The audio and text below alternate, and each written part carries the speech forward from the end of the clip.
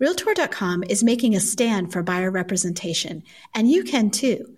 Join Realtor.com in sharing the list of 111 things buyer's agents do.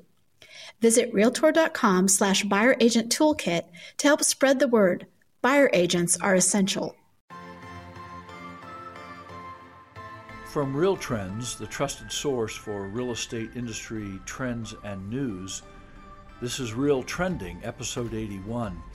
We're analyzing the most important trends affecting brokerage companies and agents. I'm Steve Murray, president of Real Trends. Today we're discussing recent housing market news, information about top agent preferences, and merger and acquisition activity. What do these trends mean, and how can brokerage firms best deal with them? So the housing market news is uniformly bullish in all kinds of ways. But among the most important things, in addition to record sales and closings in June and July, and strong pending activity in June, July, heading for August closings, the Census Bureau announced that the homeownership rate, as of the end of June, had hit a 12-year high, 67.9%, up from 65.3% in the prior quarter. As NAR economist Lawrence Yun commented, that's a significant jump in one quarter. He's never seen, actually, such a jump in one quarter. Now, the Census Bureau announced that they had changed the way they do the survey because of the pandemic and did more telephone interviews as opposed to in-person interviews. And it could account for some of that big change. But interesting enough, the homeownership rate for Black Americans rose to 47%, the highest since 2008, and that was up from 44% a year ago. The rate for Hispanics increased to 51.4%, the highest going back 26 years.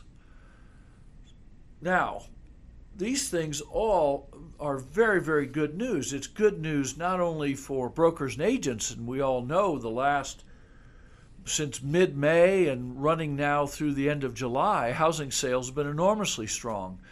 We have numerous clients of Real Trends that reported their June sales were near record levels. In July, we're going to be even better than that in terms of closings. We also note that another report, sales of new homes jumped to a 13-year high, also in the month of June, 776,000 new single-family homes sold.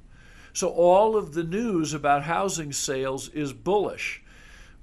Low rates, active buyers, all the component parts of a continuing housing bull market, except for 20 million unemployed Americans who are shortly to run out of protection from eviction as of this date, and who may see their unemployment benefits from the federal government reduced, and or those unemployment benefits reduced at the state level due to funding running out at the state level. So it's not all rosy news for housing.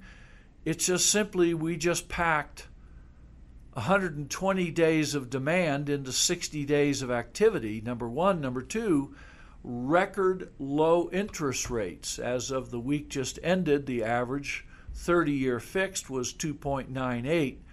Never has that rate been below 3% below. On the positive side, it's important to note, before the pandemic hit, there were 155 million Americans with jobs, approximately. If we consider nearly 20 million who are currently out of work, that still leaves 135 million people who have jobs and whose businesses are in some fashion getting along. And these people are increasingly choosing to move and buy the homes of their dreams or their desires, or because of immediate plans to move from an urban core area, for example, to the suburbs. Now, some of those moves and those purchases are second homes just to have a place to go on the weekends, but quite a few of them, according to brokers we're talking to, are people buying those homes because they no longer desire to live in urban core cities. Certainly, anecdotal evidence says there is a lot of that going on. We think this market begins to run out of steam a little bit due to the unemployment and due to potential evictions, but more importantly because we're simply running out of inventory. Market after market reports to Real Trends under 30 days supply in the lower half price points of a given market. And some markets even less than that, 8, 10, 12 days of inventory in some markets at current absorption rates. Low mortgage rates are still going to be a fact of life. The economy is not going to completely recover this year, that much is clear, from where it was, but it's recovered enough. The unknowns now are how further does the slowdown in economic activity hurt middle management and upper management employment and incomes?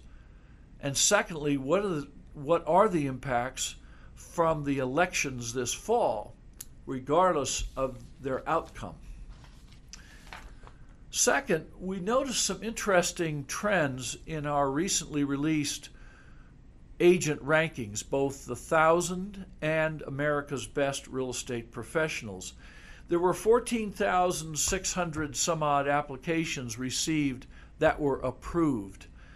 Well over 95% of these 14,600 top agents are with identifiable large national and local brokerage companies. Very few of the top performers are with whom we might consider small boutique local companies. They tend to be with either the national companies, whoever that might be, the franchises plus the owned companies, or large identifiable independent and franchise local brokers. I mean, preponderantly. This correlates well with the study that Real Trends did about 2.5 years ago with the California Realtors Association on the behaviors of top teams, where our survey of over 400 top teams around the country showed that the second most important value that a top team finds or receives from a brokerage company is a well-known local or national brand name. I think we can see from the rankings now several years in a row that in fact top individual agents and teams see the benefit predominantly of being with a large, well-known local or national branded real estate brokerage. What should a broker think about or plan when based on this information? Well, clearly you need to strengthen your brand and what that brand means, whether it's culture, marketing, technology, the other component parts of building a strong brand. But please don't forget that same survey we did and study we did with California Realtors 2.5 years ago showed that the number one value to top teams, likely the same is true from individuals, is legal and regulatory assistance. Not only did they say that was the top value they felt they received, but when asked what additional service brokers could provide, they named the same thing, legal and regulatory guidance, as the number one thing they would like more of. We're tracking new firms such as Side Inc., who are in fact addressing those needs of top teams and individuals while letting them maintain their own local brands. It's all part of the great back and forth and mix in the pursuit of recruitment and retention of top producing teams and agents. Last, On mergers, acquisitions, and valuations, we reported a month ago the market had strengthened, that valuations were still holding their own, that terms had gotten softer. There's really nothing new much to report in that particular area. Indeed, the multiples for brokerage companies are staying roughly equivalent to where they were 6 and 12 months ago. However, we reported that terms had gotten a little softer, a little less cash down, a little bit more on the earnouts or contingent payment periods. That is also true, although we're seeing that start to firm up. What we're also seeing, at least at Real Trends, is a record number of valuations and merger acquisition assignments. In the valuation area, it's up 30 to 40% from where it was in the first quarter. In merger and acquisition candidates, it's double the number of clients that we had 6 months or even a year ago. So it's clear that even though housing market has come back, there are those, for a variety of reasons, who believe it is a good time to find a combination with another firm would make good economic and personal sense. We expect the market to continue strong, not hugely strong, but some strong, for at least the end, through at least the end of the year and perhaps into next year. Learn more about industry trends and successful tactics for brokerage firms, agents, and teams, as well as listen to past Real Trending on Apple Podcast, Spotify, Google Play, and others. Visit www.realtrends.com/channels. This has been Steve Murray. Until next time.